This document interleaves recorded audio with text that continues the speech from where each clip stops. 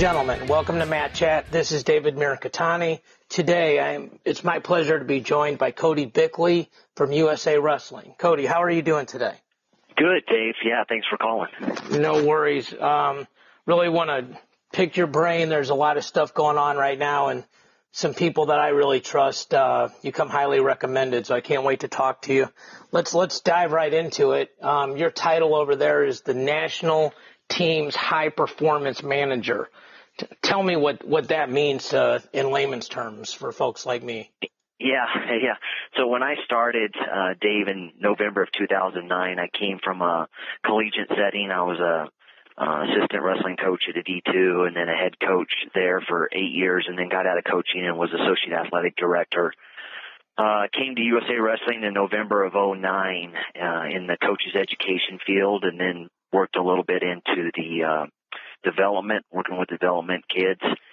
And then obviously Mitch Hull retired here recently, last couple years, and Les Gutchus, who oversees our strategy really within national teams and state services area, we decided to restructure a little bit, and I came over to the national team side along with him, where he has oversight of national teams and state services, but I'm a little bit more the manager, the day-to-day with our coaching staffs and obviously our national team athletes, our development teams, any tours that we have going on, just making sure that we're putting things in place.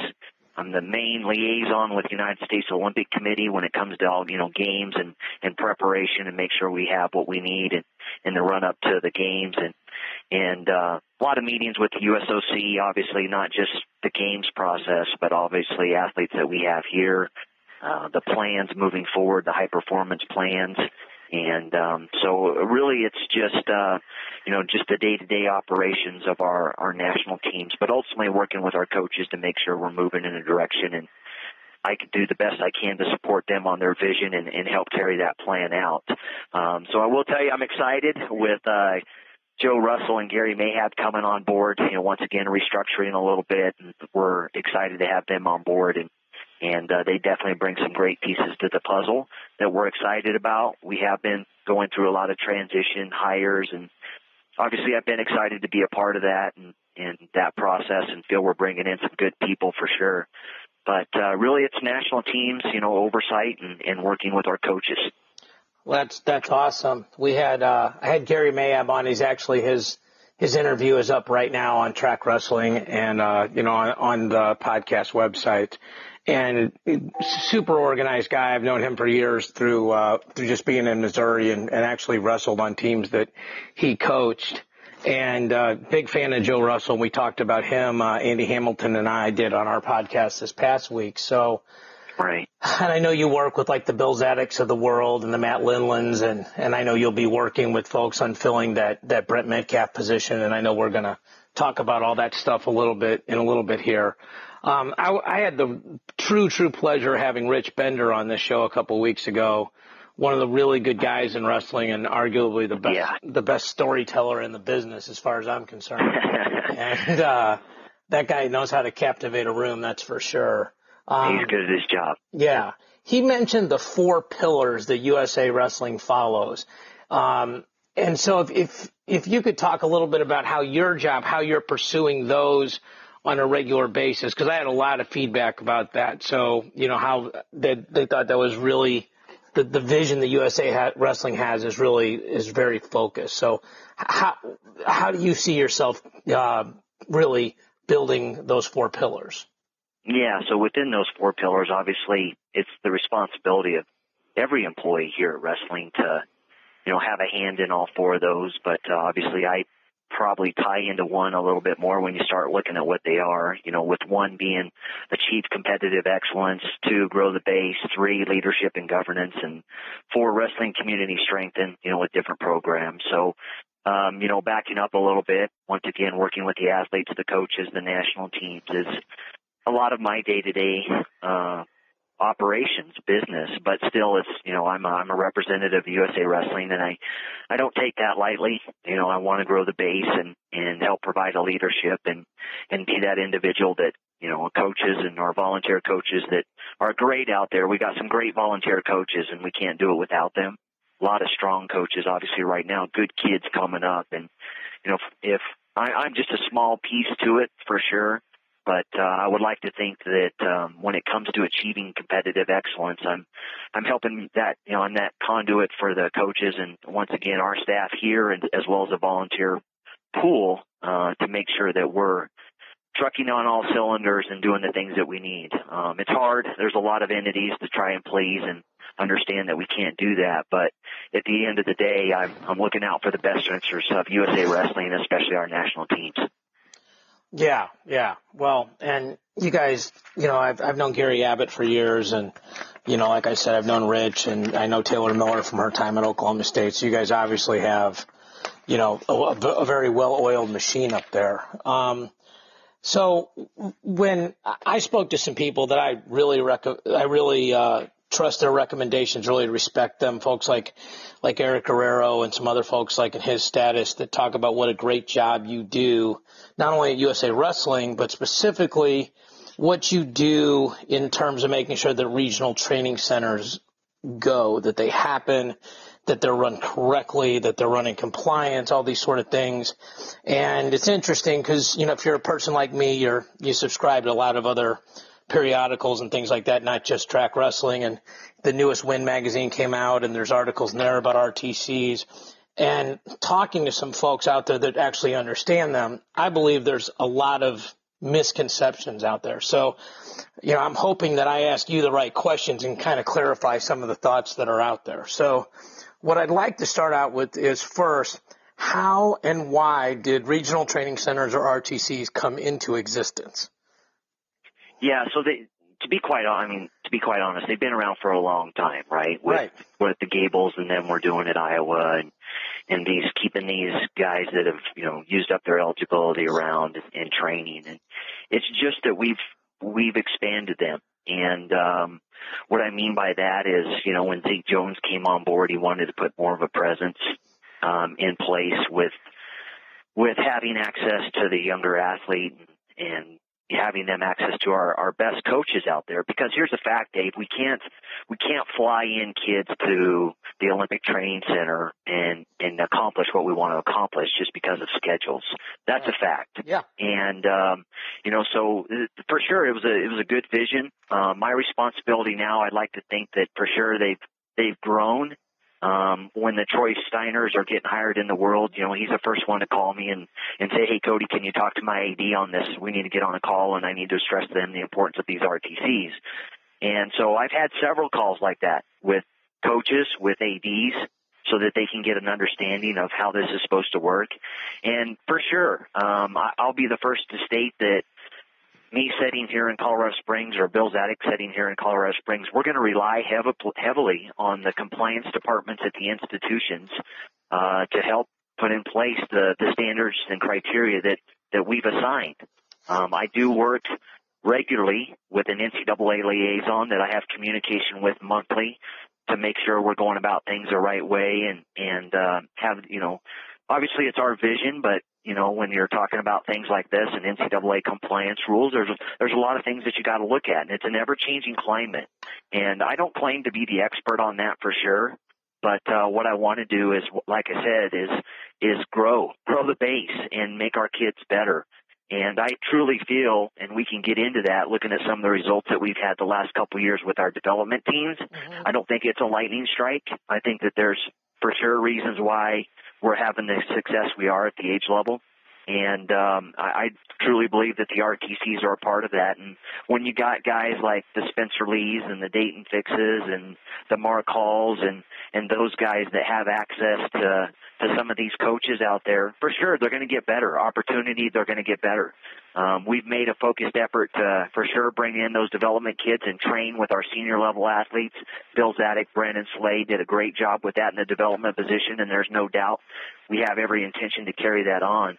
And so really it's just trying to get better, trying to grow. And, I hear that stuff out there. I'm well aware there's challenges no matter where you're at.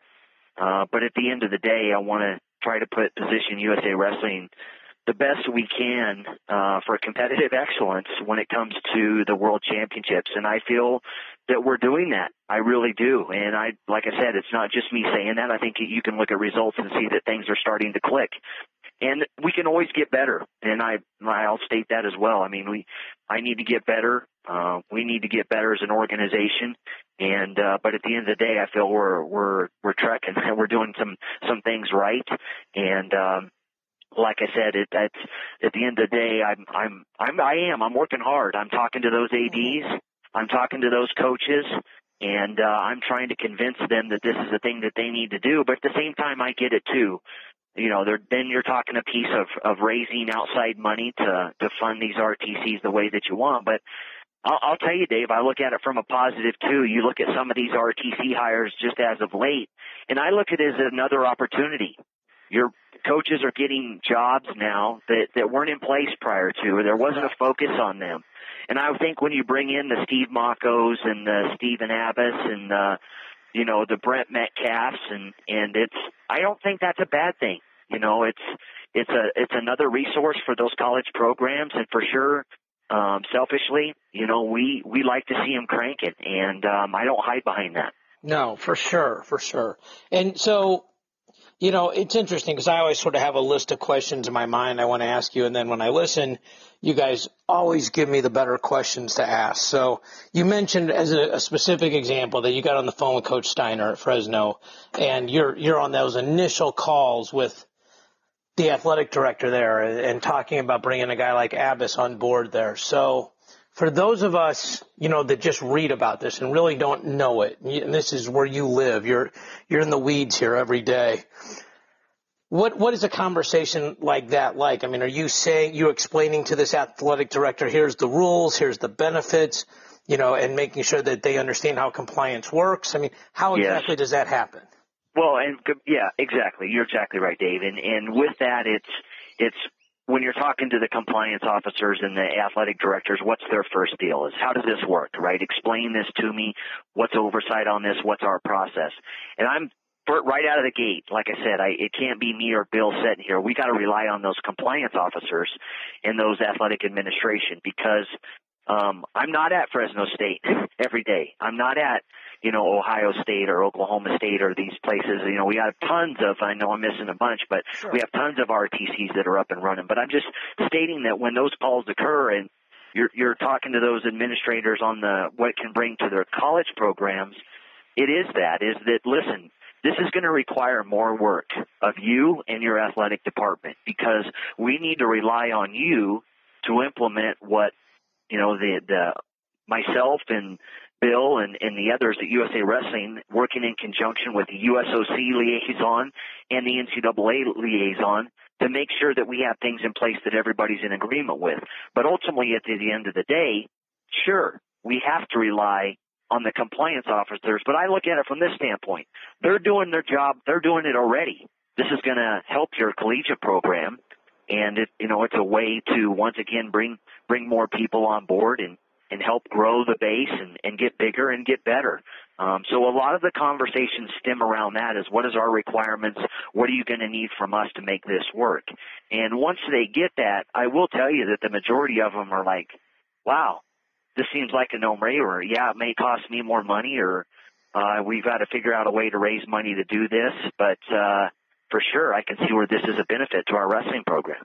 Right. And clearly clearly what you're saying is absolutely correct based on how RTCs are popping up and being maintained and things like that. So I think one of the things that people people don't understand, and I'm going to talk for a minute and then let the smart guy like you talk, but that I don't think people understand where the separation and overlap are between a regional training center and that college or university. Right. And in terms of, I think, like, you know, the staffing, the training times, the workout partners, I think like somebody gets hired, like I think people think Stephen Abbas is now part of the Fresno State coaching staff or something like that.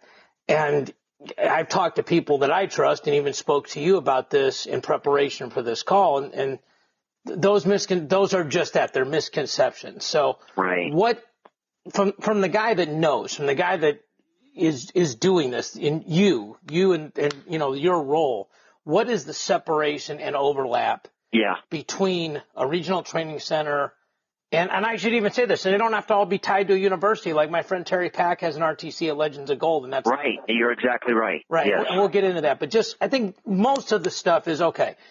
Iowa State has an RTC. Oklahoma State has an RTC. Fresno State has an RTC. Iowa has an RTC. So what is Mark Perry allowed to do and not allowed to do? What is Stephen Abbas allowed to do and not allowed to do? What is Steve Mocco allowed to do and not allowed to do? So, and none of those names really specifically matter, but the person in that role, what are they allowed to do? What are they not allowed to do? How are those rules enforced? Yeah, so what I'll talk about from the RTC perspective, because that's sure. where I come from. Now, with regards to the NCAA compliance and what they can do, NCAA coaches are better. I can speak to that a little bit, but the NCAA coaches and administrators are better equipped to talk from that standpoint. But when we're talking what they're supposed to be doing with the RTCs is, obviously these guys are running the RTC practices. So it's simple that you get online, you look at our criteria, and if a kid can meet that criteria that's listed online, they can go to the RTC practice. RTC practice meaning outside of college practices. There's also another piece to this that you might, I don't know if you know, but NCAA bylaw 14.2.3.2 with the Olympic waivers. And that has to do with the college coaches can seek from the NGB access to where, like, some of these guys that are finishing up their degree, they can actually practice with their college programs while they're finishing up their degree, and it's called an Olympic waiver. So there's that piece. Okay. And they can actually go in and participate in their college practices if they have these waivers. And that's an NCAA bylaw, and I just stated it. So a lot of institutions do that during the regular season.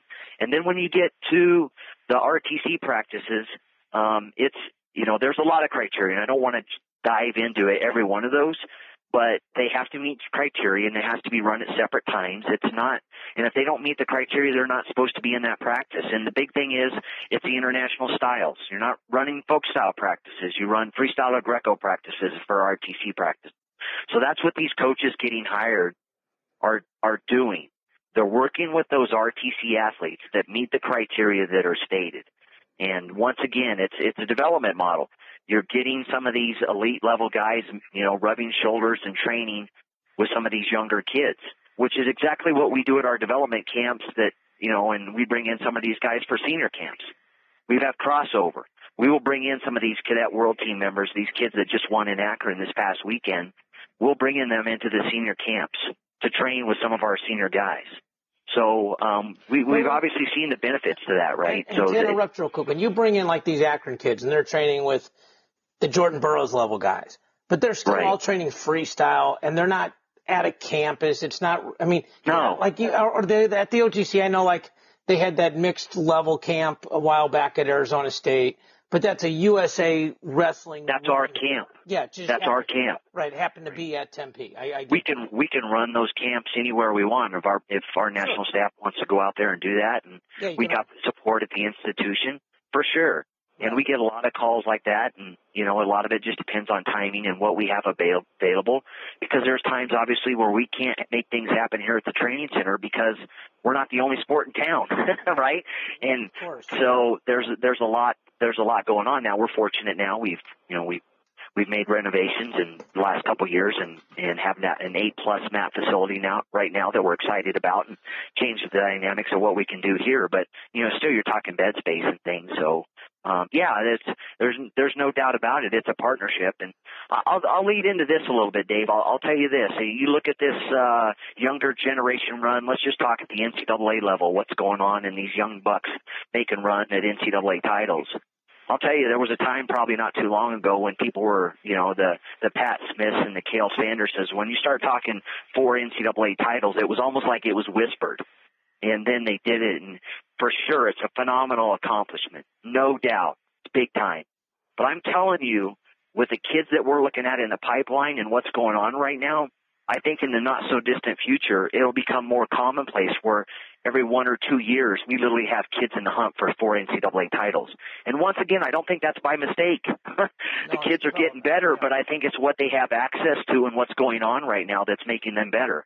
When Mark Hall goes and trains with Jordan Burroughs a lot of summers, do you think that doesn't help him? Yeah, he might have got a little better in that. Yeah, right? For sure. Yeah, for sure. It makes a difference. Right. So I want to make sure that I understand this correctly, because if I don't, it's my fault for not asking the right question. So let's just say I live here in St. Louis, and St. Louis University is a school. It's a real school. It exists. It doesn't have a wrestling program. Let's say tomorrow they create it. We're Division I. We've gone through all the compliance. We've, done our SAT out period, all that things. And now I'm going to get an RTC, and I'm going to bring in, Joe Blow to be my RTC coach. Mm-hmm. Does he have free reign to just stick his head in on my college practices whenever he wants, or is he not allowed to be in there at all, or how does that work? Yeah. So once again, it's make sure I fully understand your question, but talking about peeking your head into practices and whatnot, that's once again, that's depending on how they have the colleges have their staff set up. But I'm strictly talking from these RTC guys. I mean, their main focus is these separate RTC practices. The coach is in my example, let's say it's my brother, and he has been hired 100% only as the RTC coach. Is he allowed to just come in and roll around with the guys during college practice, or even just sit there and coach, or just watch? Is that legal? Yeah. Yes. It is. Yeah, as long as they're going in, they're helping out with their college. I mean, we don't have control over that. USA Wrestling doesn't have control over that. So then it's legal as long as the NCAA doesn't say it's illegal. Correct. So it's whatever NCAA bylaw or rules. Mm-hmm. And you mentioned, and it was pretty impressive. I'm not going to probably repeat it right, but 13.3. Well, that had to do with athletes. Right. Had to do with athletes. Sure. Yeah. Okay. I mean, that's just one that I deal with on a routine basis, just because I'm writing the letters and making sure that the athlete that they're seeking the Olympic waiver for is justified. I got you. Yeah, makes sense. So what are the exact requirements necessary to qualify and maintain status as a regional training center?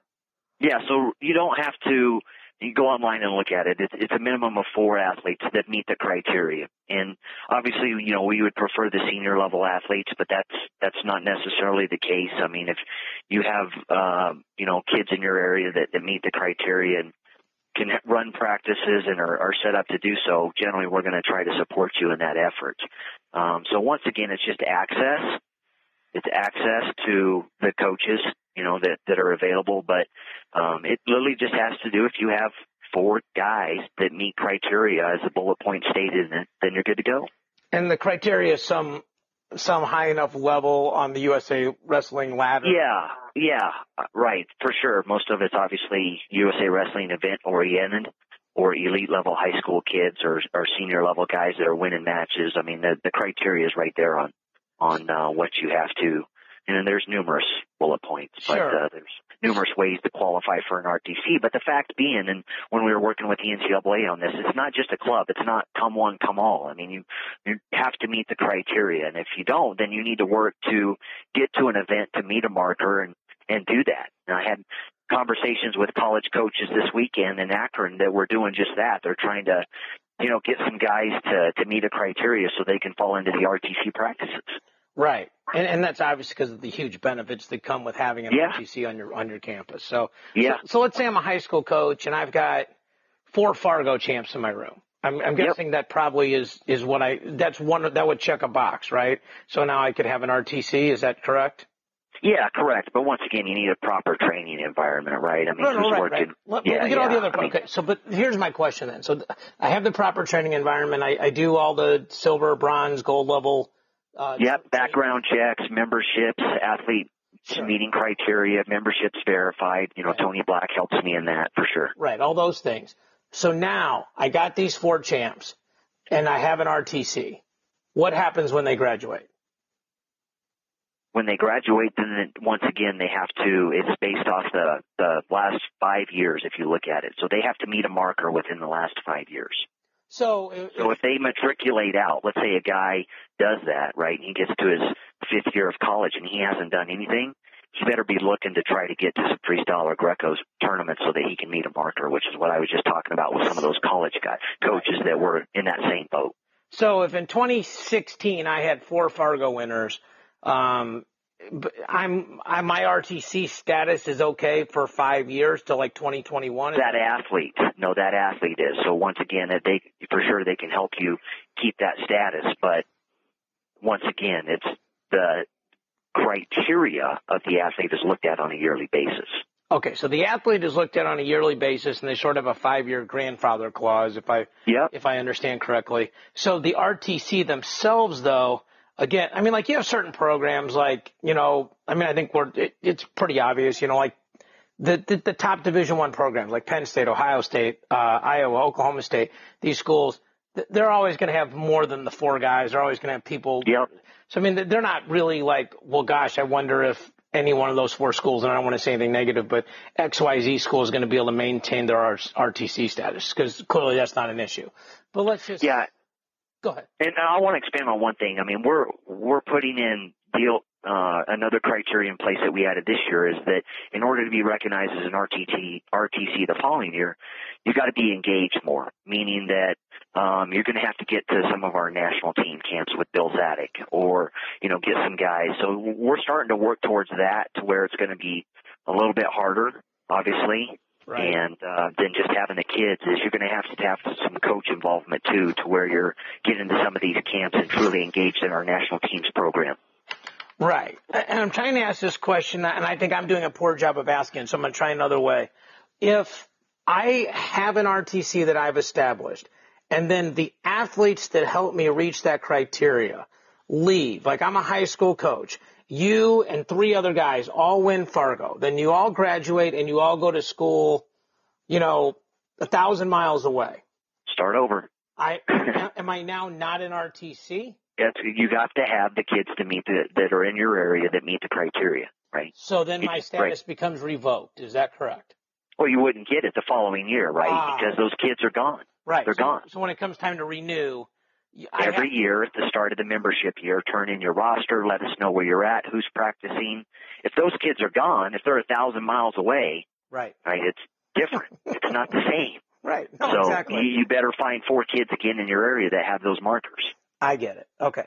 Because, you know, I've heard of some people saying they had an RTC, and I mean, there's no need to call anyone out, but I just know for a fact they don't, because in preparation for this interview, I looked at those markers. I'm like, there ain't 4 guys anywhere near that. And so I just wanted to make sure that people understand that, you know, just probably like a lot of things, just because you say you have something or you are something doesn't make it so.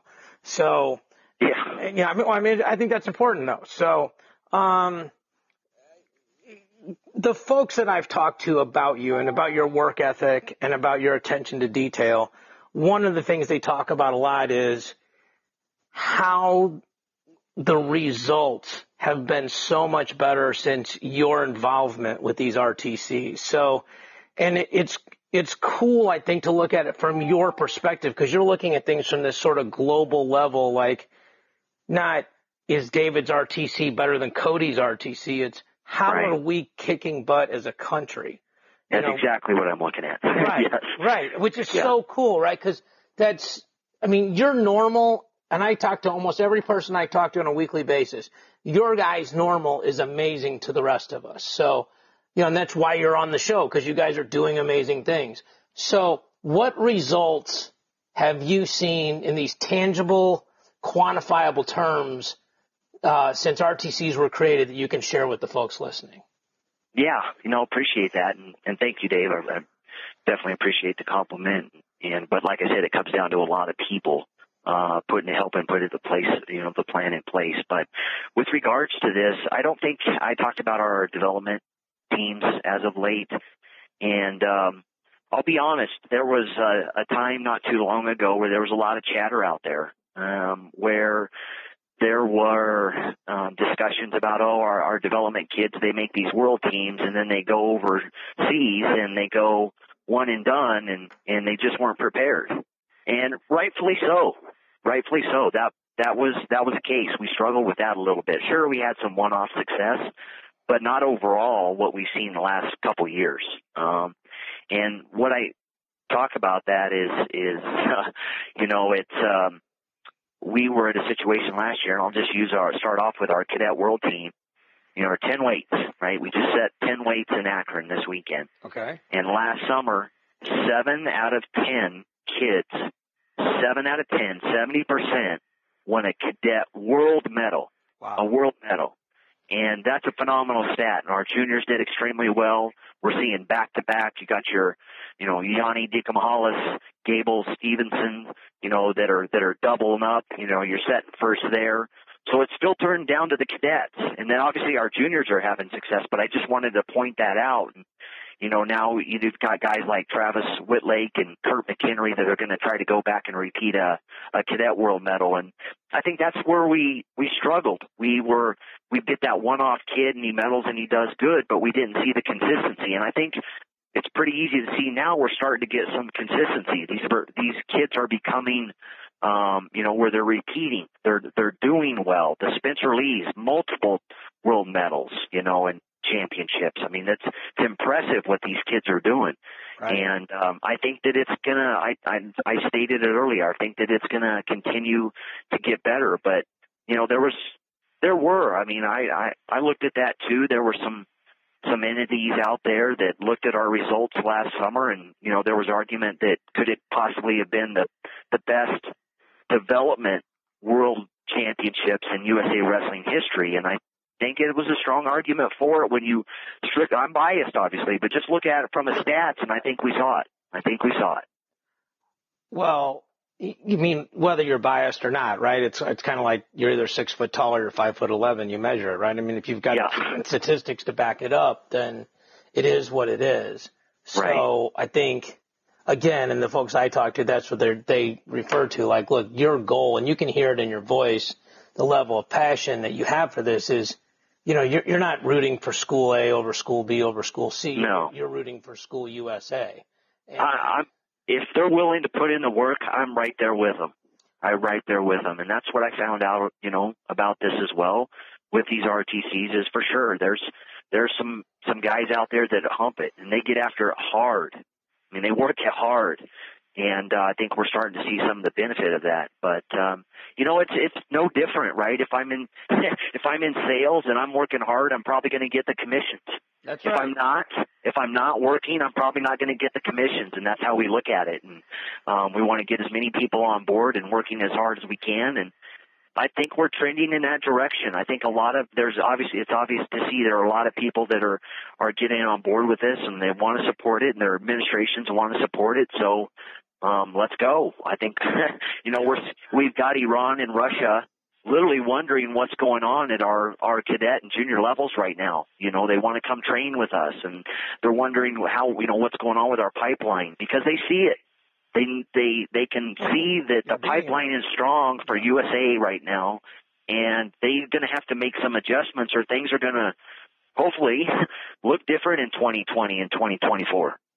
Yeah, well, for sure. And it's funny because I come from the financial services industry, and for years it's exactly right. And if you hustle and you work hard and you educate yourself, you earn the commissions, to quote you directly. And if you don't, you're the guy complaining in the office about the person that did. So yes. Yeah. And I think it's the same way with the competitors, right? The guys that work the hardest usually have, the most success. It's not, right? There's no big secret to it. It's just that, I would like to think that we're working hard to promote these and talk to the people and get the people on board. And, it's for sure an investment on their part. I mean, that's the thing too, right? It's not that we're writing any of these RTCs a check. That is not the case at all. I mean, this is fully on the individuals that are running these RTCs. And, there's a benefit to them, but there's also a benefit to us. And at the end of the day, I'll just leave it at this. I think everybody's getting better. Yeah. And the bar is being raised. Right. And that leads me right into what I was going to ask you. What are some of the biggest individual success stories that you've seen? And obviously these kids work hard and they may have, had the same level of success with or without the RTC, but where you feel like, hey, this person, because of RTCs, was able to get this amount of training partners, which led to success story X. What are a couple folks like that, that people can really sort of tie these 7 out of 10s or these other numbers and have a couple tangible names and stories with them? Yeah, well, I talked about some of them, the success that some of these guys are had. And I'm just talking about, I talked about some of those guys that are repeat medals. Right. But, there were still, 7 other kids at that cadet level that won their first medal. And, I've no doubt that we're probably going to see them shaking the tree at the junior level and U23s that are coming on board, and hopefully our senior. I mean, that's the intent. And, once again, like I said, I think it comes back to opportunity, and these kids are getting more opportunities. They're rubbing shoulders with our senior guys more than they have been in the past. And obviously the results speak for themselves. I think that's just where I come from on it. It's pretty simple. It's just that make it bigger, make it better, and set the bar higher and hope people want to get on board. And obviously, like I said, we got a lot of great coaches out there, and they don't, they want to do good things, and obviously they're doing what's best for them, themselves and their programs or the clubs, institutions, whatever it might be. But, bottom line, the red, white, and blue is getting better at the same time. For sure. And for some of the people that just aren't going to go dig up the names, what are some of those cadets or some of those age group kids that you were mentioning that like those 7 out of 10? Who are some of those kids that have done so well so far? Besides, I know you mentioned Kurt and Travis. Who are some of those other kids? Yeah, well, you have the Yannis and the Vitos.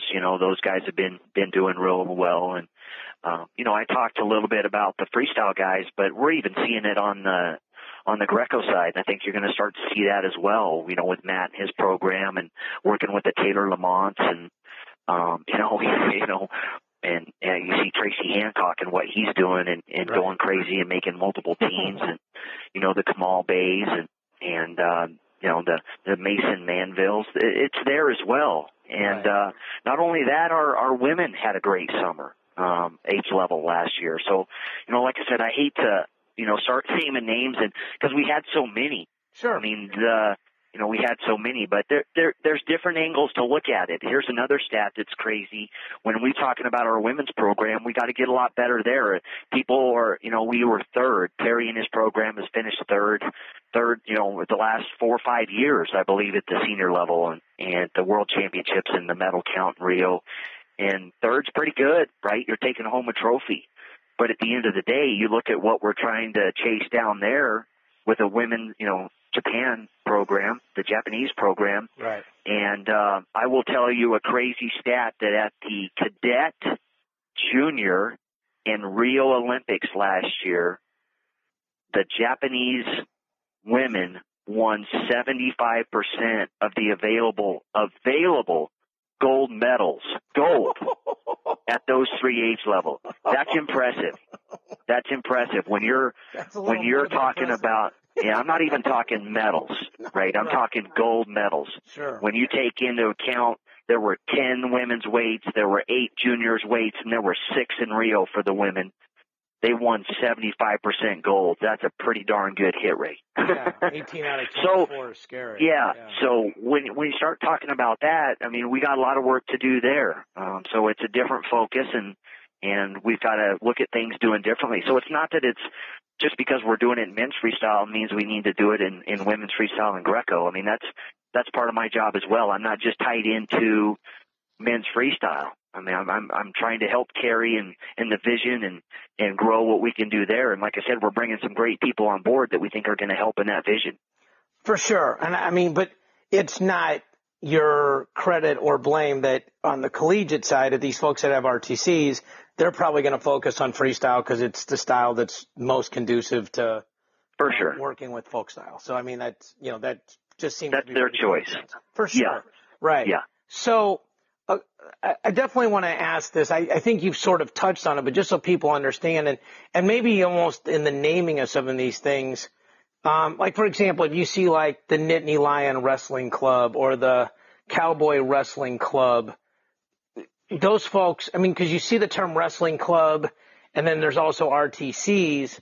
Right. Some wrestling clubs are an RTC and some wrestling clubs are not an RTC. Is that correct? Yeah. So that's strictly, Dave, how they choose to name their regional training center. If they want to be a club, obviously there's been a shift for some of them going to the regional training center right. and having that distinction. But some of them, depending on what they have running with their club, maybe their 501c3 status, which is a whole nother ball of wax, then right, just not changing things and going through the paperwork, they choose just to keep it the same. But it doesn't change anything for them. It's just the naming. Right. So an RTC can be a wrestling club, and that's fine, but not Yes. all wrestling clubs are RTCs unless they Correct. meet those criteria. The criteria. Right. That's exactly right. Okay. I just want to make sure people understand that. So, so if you do hear, like, for example, Penn State obviously has an RTC, Yeah, an Indian Lion Wrestling Club. Right. It just doesn't say RTC in their title. So, right, for sure. So what are some of, you talk about this at a very high level and understand this stuff down to 14.3.2 or whatever it was. And I'm a numbers guy and you lost me. So that's impressive. What are some of the biggest misconceptions that you think are out there that you can help us dispel today as we're talking? Well, I think at the end of the day, Dave, really what it comes down to anybody that wants to put in the work to get an RTC up and running and has the kids around, I understand that there's, maybe different level of kids within that radius that we're talking about. But at the end of the day, everybody has an opportunity. And we don't turn them away. If they want to work at it, we're going to help them. And that's really what it amounts to. And everybody has the opportunity to develop kids and grow the base in their area, and that's what we're asking. Hey, and here's another thing, too. If, you have a kid and he has 4 or 5 RTCs within his radius, he can go to any of those as many times as he wants, given the time frame that they can do it.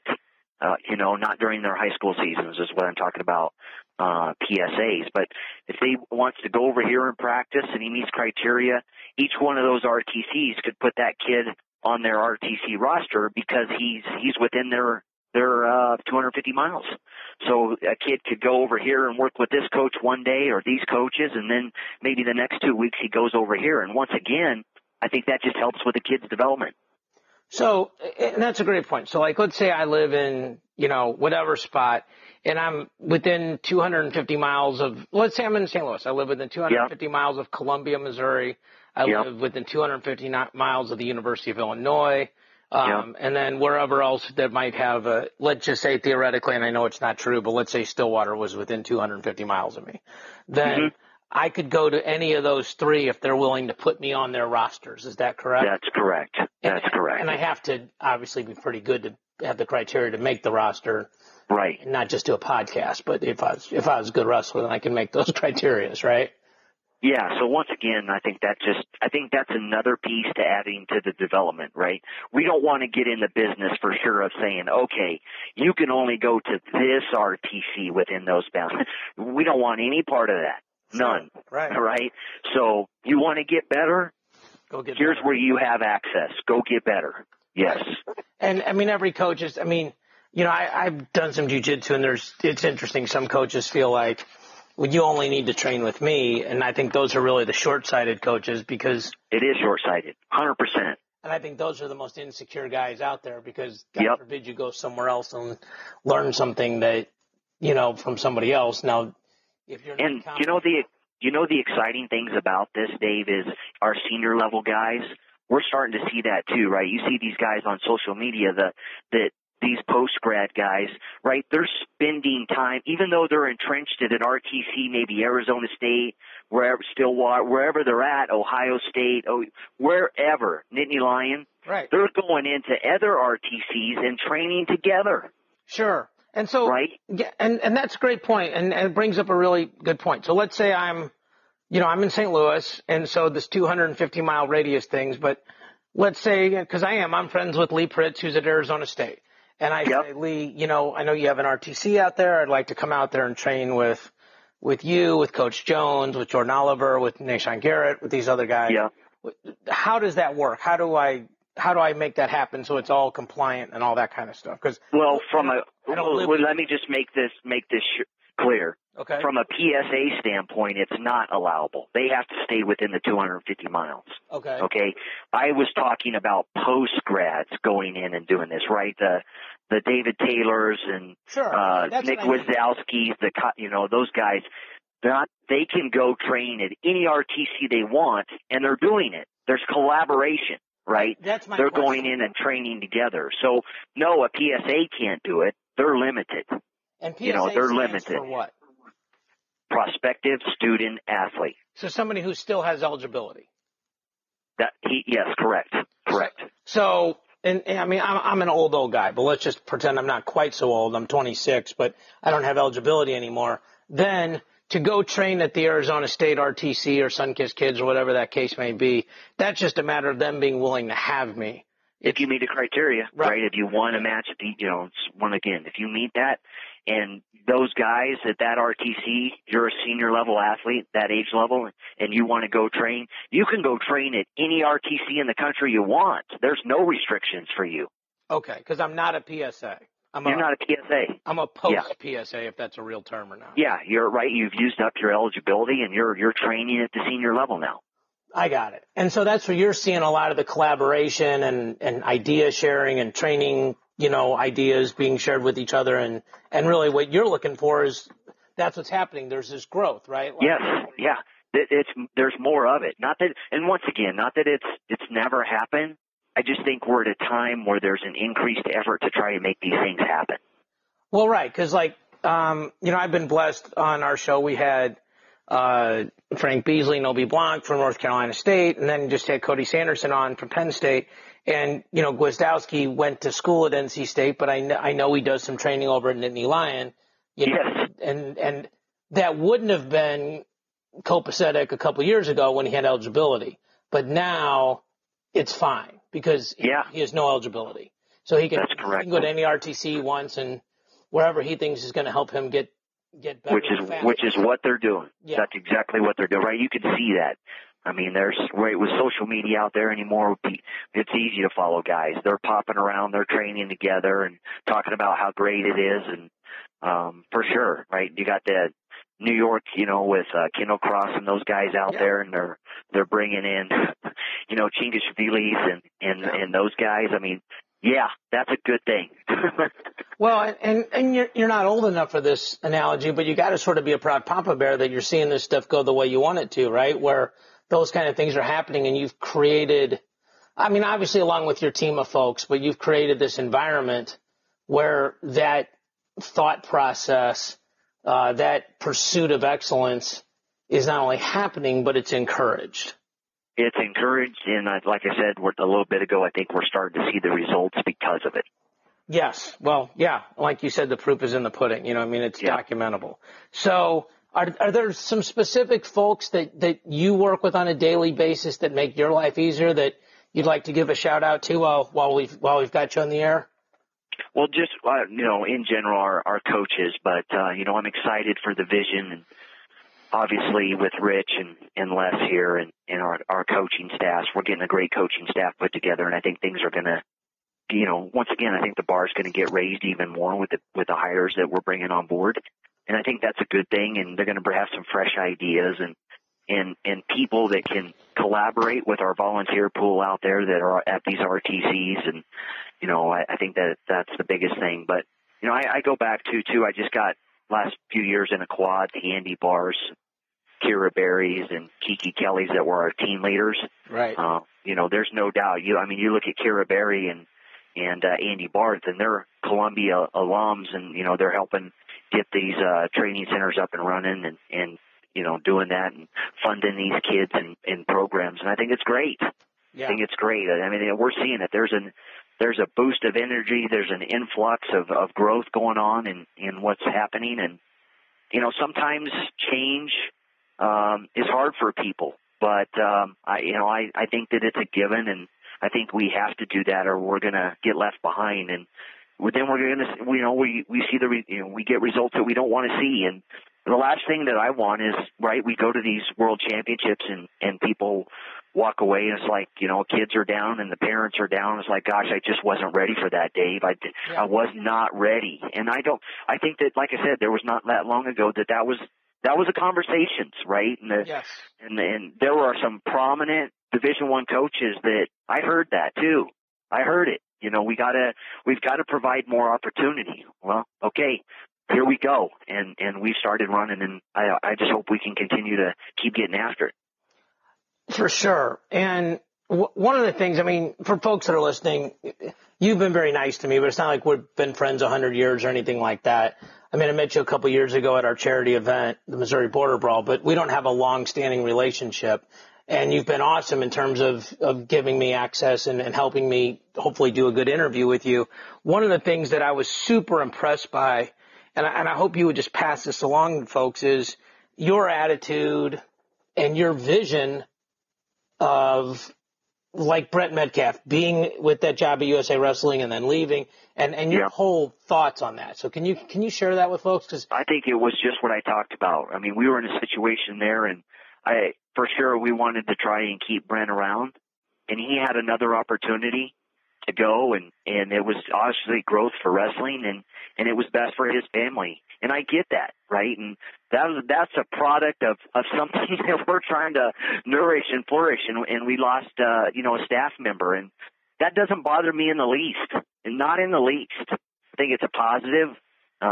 We wish Brent well. Obviously it was a short amount of time, but I think these things that are going on for wrestling are good, and we joke a little bit around here, and with a little bit of the mantra that I really don't want to be in the business of legislating mediocrity. And that's you come to work every day on fire and hope that you can make some change. And I think that's where we're at. I think we're getting some people on board that think that way, and we for sure got some volunteer coaches out there that are wired the same way. And all we can do is keep working, and that's what we're doing, because there's no doubt we're close on some things. But some of the countries that I talked about, we still got a ways to go to truly get the red, white, blue on top and stay on top. Yeah, I think it's got to be really cool for you when you see these kids like the 7 out of 10 doing what they're doing, that, and I'm sure you wouldn't take credit, but maybe when your head hits the pillow at night, knowing that you help these young men and women achieve really the goals of a lifetime, I'm an old guy, but it was 1986, I actually qualified for the world team in cadets, and we boycotted that year because it was in Colombia, it was like a scene out of Narcos down there, but just to be able to try to make those trips. Go ahead. Yeah, and here's the thing, right, Dave? I mean, I'll just ask you personally. I mean, when you made that team and you were going there, would that have been your first international experience? Yeah, I'd gone to Disneyland. That was about it, yeah. Right, so you see my point, right, with what we're trying to do is get these kids around them in environments more training internationally, rubbing shoulders with guys, because that's what it was, right? You bring in a kid and you train maybe a week prior to Colorado Springs, and you load them up on a plane and say, "Good luck, boys, go get them." Right. And you get to the weigh-ins, and the food, you're literally coaching them up on the trip, like trying to get them to understand. Don't drink the water. We got to be aware. Disacclimation, taking care of your body, recovery. The weigh-in process is different. The bracketing process is different. So you walk into the World Championships with a cadet, and it can be overwhelming. And what we're trying to get away from is to have access, once again, them understand it more, so that when they walk into that World Championships, they're not eyes wide open. They're ready to go, and they're comfortable. That's a big piece to it. Yes, I would agree. And I think, I think those guys back then, they did the best they could, right? But it doesn't mean it was great. It could be better for sure. And I think that's what you guys are doing is, maybe that was the best we could do, but that's not the best now. Yeah, and it takes some work, right? Got to raise more money. You got to get more people involved. I mean, it's work. It takes more time. You got to, beat the bushes a little bit more. You got to get more people involved, not just from a monetary standpoint, but it takes a lot. It's a lot of stress on our staff and trying to make these things happen. But at the end of the day, we know it's going to make a difference, so we got to do it. Yeah, for sure. Well, your enthusiasm is you'd have to be a complete goofball to not see it. It's infectious. And I think, USA Wrestling is lucky to have you.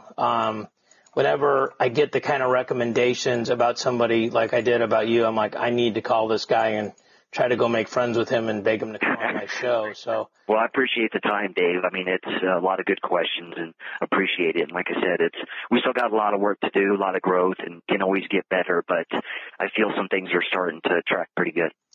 I think that's an understatement. I think you guys are doing a phenomenal job. And I think the cool thing about your job, I do think, I mean, it sounds like it's a truckload of work, but the cool thing is nobody's, you know, we all have different factions of fans in this country, right? Like people are rooting for an East Coast team or a Midwest team or a West Coast team, but we're all rooting for USA, you know? Yeah, no doubt. And so everybody, you know, it probably doesn't feel like this all the time. Maybe some people are doing some knuckleheaded things, but at the end of the day, we're all supporting USA Wrestling and your guys, and especially what you're doing, developing these high performance kids and programs. And, you know, I mean, like I said, I got to speak to Gary Mayab last week and, you know, very optimistic about the changes we'll bring to Greco and Joe Russell to freestyle, and just a tremendous amount of growth that you guys, even as well as you're doing. And Gary's the first one to say, look, it starts at the grassroots level.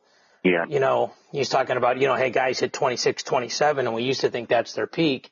And now it feels like that's sort of the end of their cycle. You know? Yeah. Well, you bring up a great point. Just recently at the London Olympics, the average age of a medal was 26.2 years of age. In Rio, it already went down to 23.1. And I go back to, I don't think that was a lightning strike. I think that's definitely a trend, and we'll continue to see that. You know, when you're talking just a 4-year gap, the average age of a medal, and I'll be interested to see what it looks like in Tokyo. Well, and you know, you look at the obvious, you know, on the men's freestyle side, the two guys that medaled are still in college. You know. Yeah. And that's just us. You know, those stats are globally, right? That was every medalist at the Olympic Games. Right. I know. Yeah, I do. I understand what you're saying. I'm just saying I mean, it's not like, yeah, but the U.S. had two 29-year-olds. Like, no, we're actually on the younger side of that curve than even. Right. We were a part of that curve. Yeah. Yeah, for sure. Well, so I know you're going to Lincoln this coming weekend, and then what all do you have ahead of you, Cody, for your role here? Yeah, so actually right after Lincoln, I'm going to head to Germany that following week. And another part of my job, what I talked about, is just making sure we got things in place. So I'm going to go check out a site for our acclimation camp prior to the Paris World Championships in Germany. Wow. So I'm going to kill two birds with one stone and go over there and do a kids camp on Air Force Base, and then check out some potential sites for our senior level guys going in prior to Paris. Wow. Well, I didn't imagine you were going to let the grass grow underneath your feet, but it sounds cool what you're doing, and I'm going to make a point of texting you when I get up there in Lincoln so I can shake your hand and thank you in person. It's been a great hour. I really appreciate you taking the time to talk to me and the audience today. I feel like I understand RTCs a lot better, not only from like the compliance side, but also literally the goals of what you're trying to accomplish and the success you guys have had in doing that. So I truly appreciate you taking the time to talk to me today. Yeah, I appreciate the time for sure, Dave. Ladies and gentlemen, that was Cody Bickley from USA Wrestling. This is David Mirikitani with Matt Chat. Thank you so much for listening. Talk to you all next week.